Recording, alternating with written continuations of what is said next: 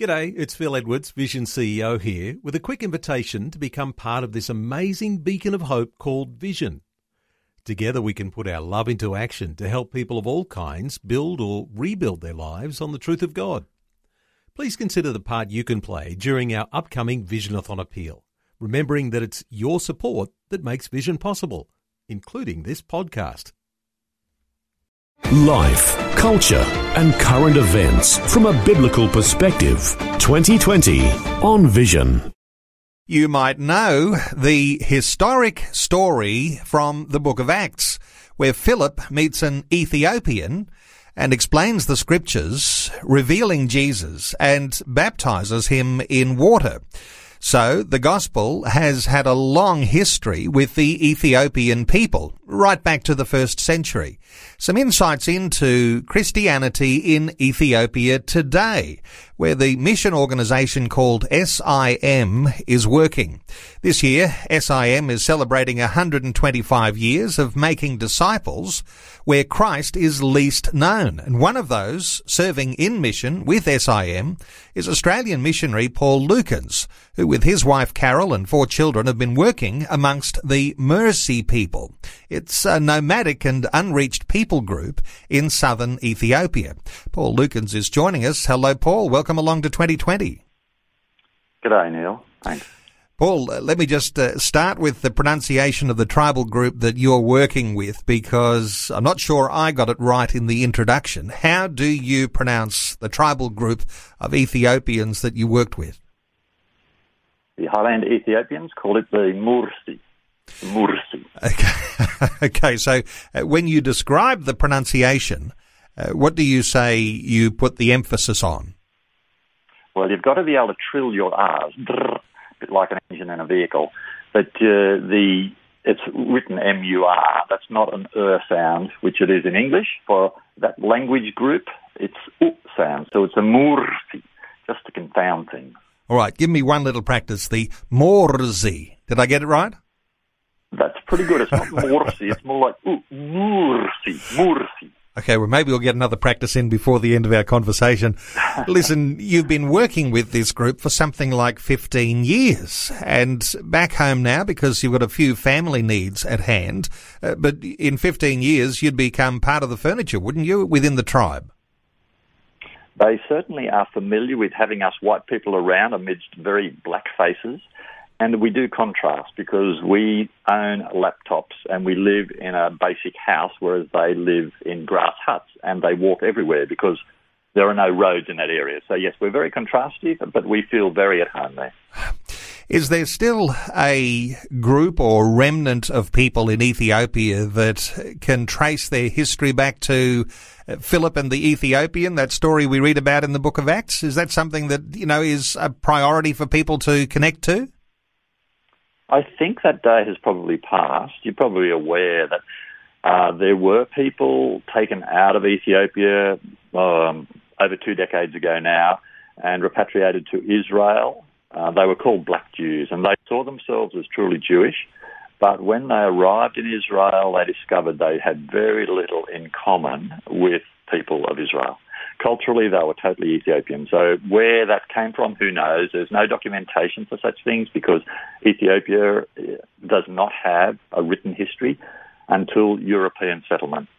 Their own language was not written down until about 800 or 900 AD.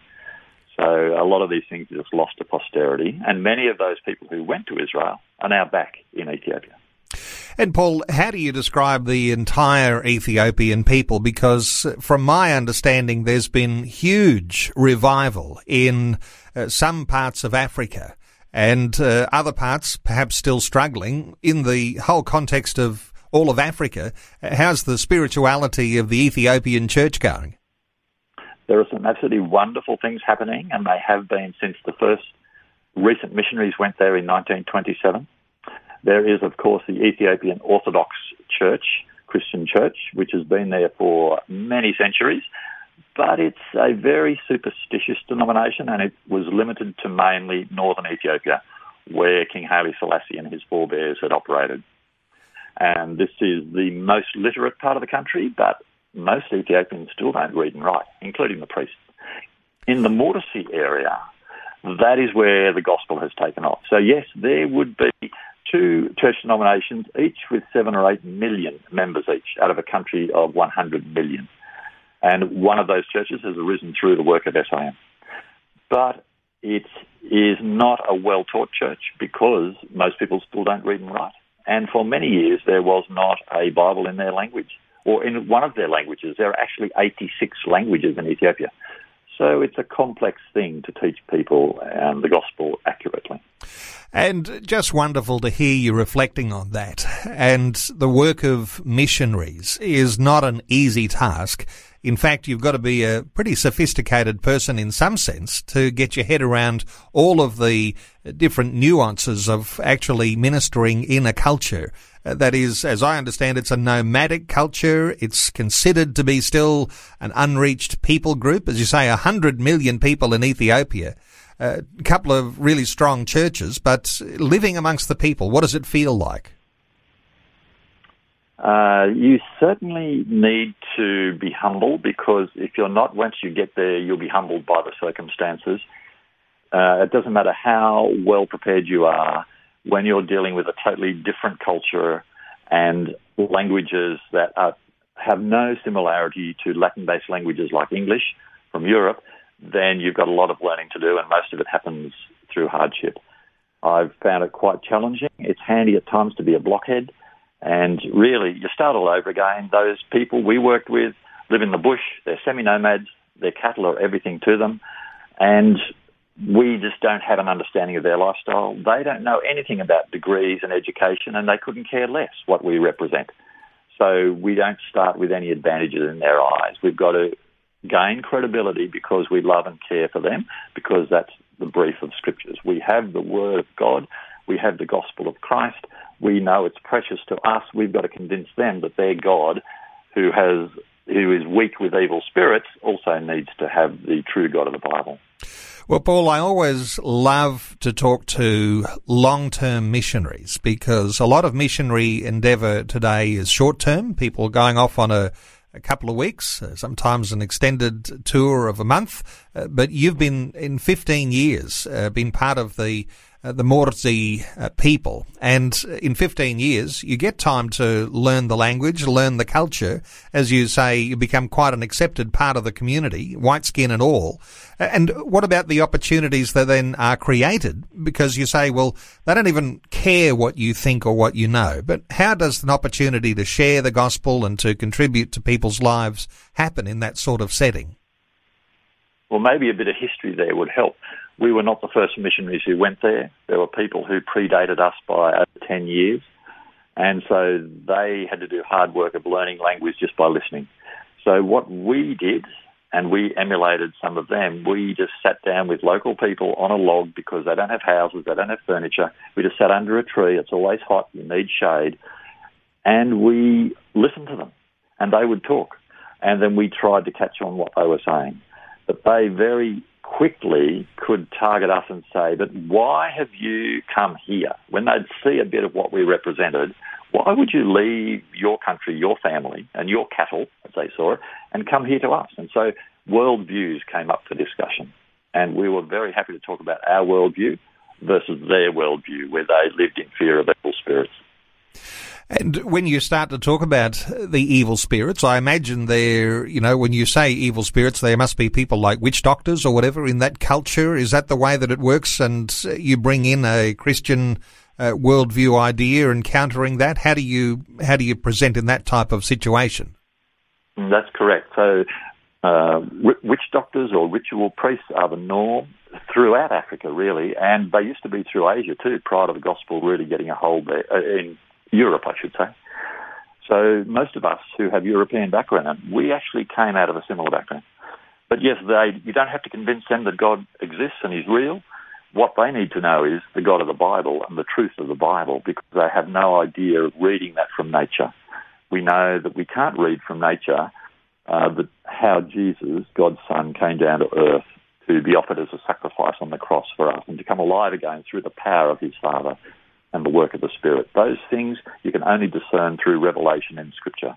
So we would share Scripture with them. And so they didn't care about books. because they don't read and write. They're a non-literate society. But very soon they say, but how do you know these things? And we'd say, look, here it is in this special book that God has given to us. He gave it to us thousands of years ago, and it's in our language, and we can tell you what it says if you would like.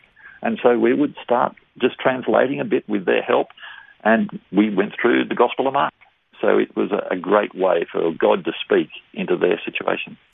There's a spiritual side of the work of mission. There's also a really humble, servant-hearted attitude that you have to have, no doubt. And so you've been working in areas where you've got a great contribution to make because you work in agriculture. There's a certain science connection to that. You've been teaching in some schools because they don't have too many science teachers amongst the people. But there's something else you do, and I would love to just pick up on this for a moment, Paul, because you actually have a vehicle. So if someone falls ill or there's an accident, you get to be like an ambulance driver. How does that work? Well, if you've got white skin like we do, they see you as a solve-all to any problem that they might have. So they very quickly got onto the idea that we had connections and we had money. And it's true. So we would leave the country every 3 or 4 years, a home assignment. Where were we going? We'd fly in an aeroplane. Now, they had never seen one close up, but they'd seen them go overhead. So we could give them words that helped them understand these things. So, yes, they then understood that if we're white, we're medical people or doctors to them, or we were teachers when they finally decided they wanted to learn something. And so, yes, we helped in the clinic, and we did some pretty surprising things to try and preserve life. Sometimes we weren't successful, but by the grace of God, sometimes we were. Paul, for those who might be listening into our conversation today, I mean, for some, it just sounds like something we could never do. But others are saying, well, how do I get to be a missionary to a people group like the Mursi people? What sort of hoops do you have to jump through? What qualifications do you have to be part of the SIM team and serve in mission the way you have? It probably depends on where you choose to serve in mission, because it varies as to the requirements necessary. If you want to work in a place like Ethiopia, the government want to make sure they need you there because they have unemployment and they would rather have Ethiopians taking every role in the country. So you need at least a 4-year degree or maybe even a master's degree to gain a work permit for that country. Then you need also to have an agreed policy with the government so that you can run a project which will benefit the government employees in your area and the local people. So you need a willingness to pursue that line of administration and mix that in with sharing God's word. So it can be multifaceted. Of course, there are many other parts of the world that people can serve where those things are not necessary. But in most situations, you need an openness to new cultures, things that you may not even approve of, to new food, and to new language, where you're happy to ditch your language and try as much as possible to ditch your culture and just live with and absorb the culture and language of the people you are with so that they feel that they are truly loved. And that is the way into the gospel anywhere you go, regardless of education or visas or whatever. Well, I know there'll be someone listening who says, I've been waiting to hear a conversation like this, and waiting to be connected to an organisation like SIM. Let me give the website. It's sim.org.au to find out some more about serving in mission. Paul Lukens is our guest. Paul, really appreciate your great work. Honour you for your servant heart, for using your skills, your gifts in serving God in the way that you do amongst the Mursi people, nomadic and unreached people group in southern Ethiopia. Appreciate you taking some time to share your thoughts and your heart with us today on 2020. Pleasure, Neil, and I love your pronunciation of Mursi. Well done. Before you go, thanks for listening. There's lots more great audio on demand, or you can listen to us live at visionradio.org.au. And remember, Vision is listener supported. Your donation, large or small, will help us continue connecting faith to life for hundreds of thousands of people across Australia and around the world. Learn more or donate today at visionradio.org.au.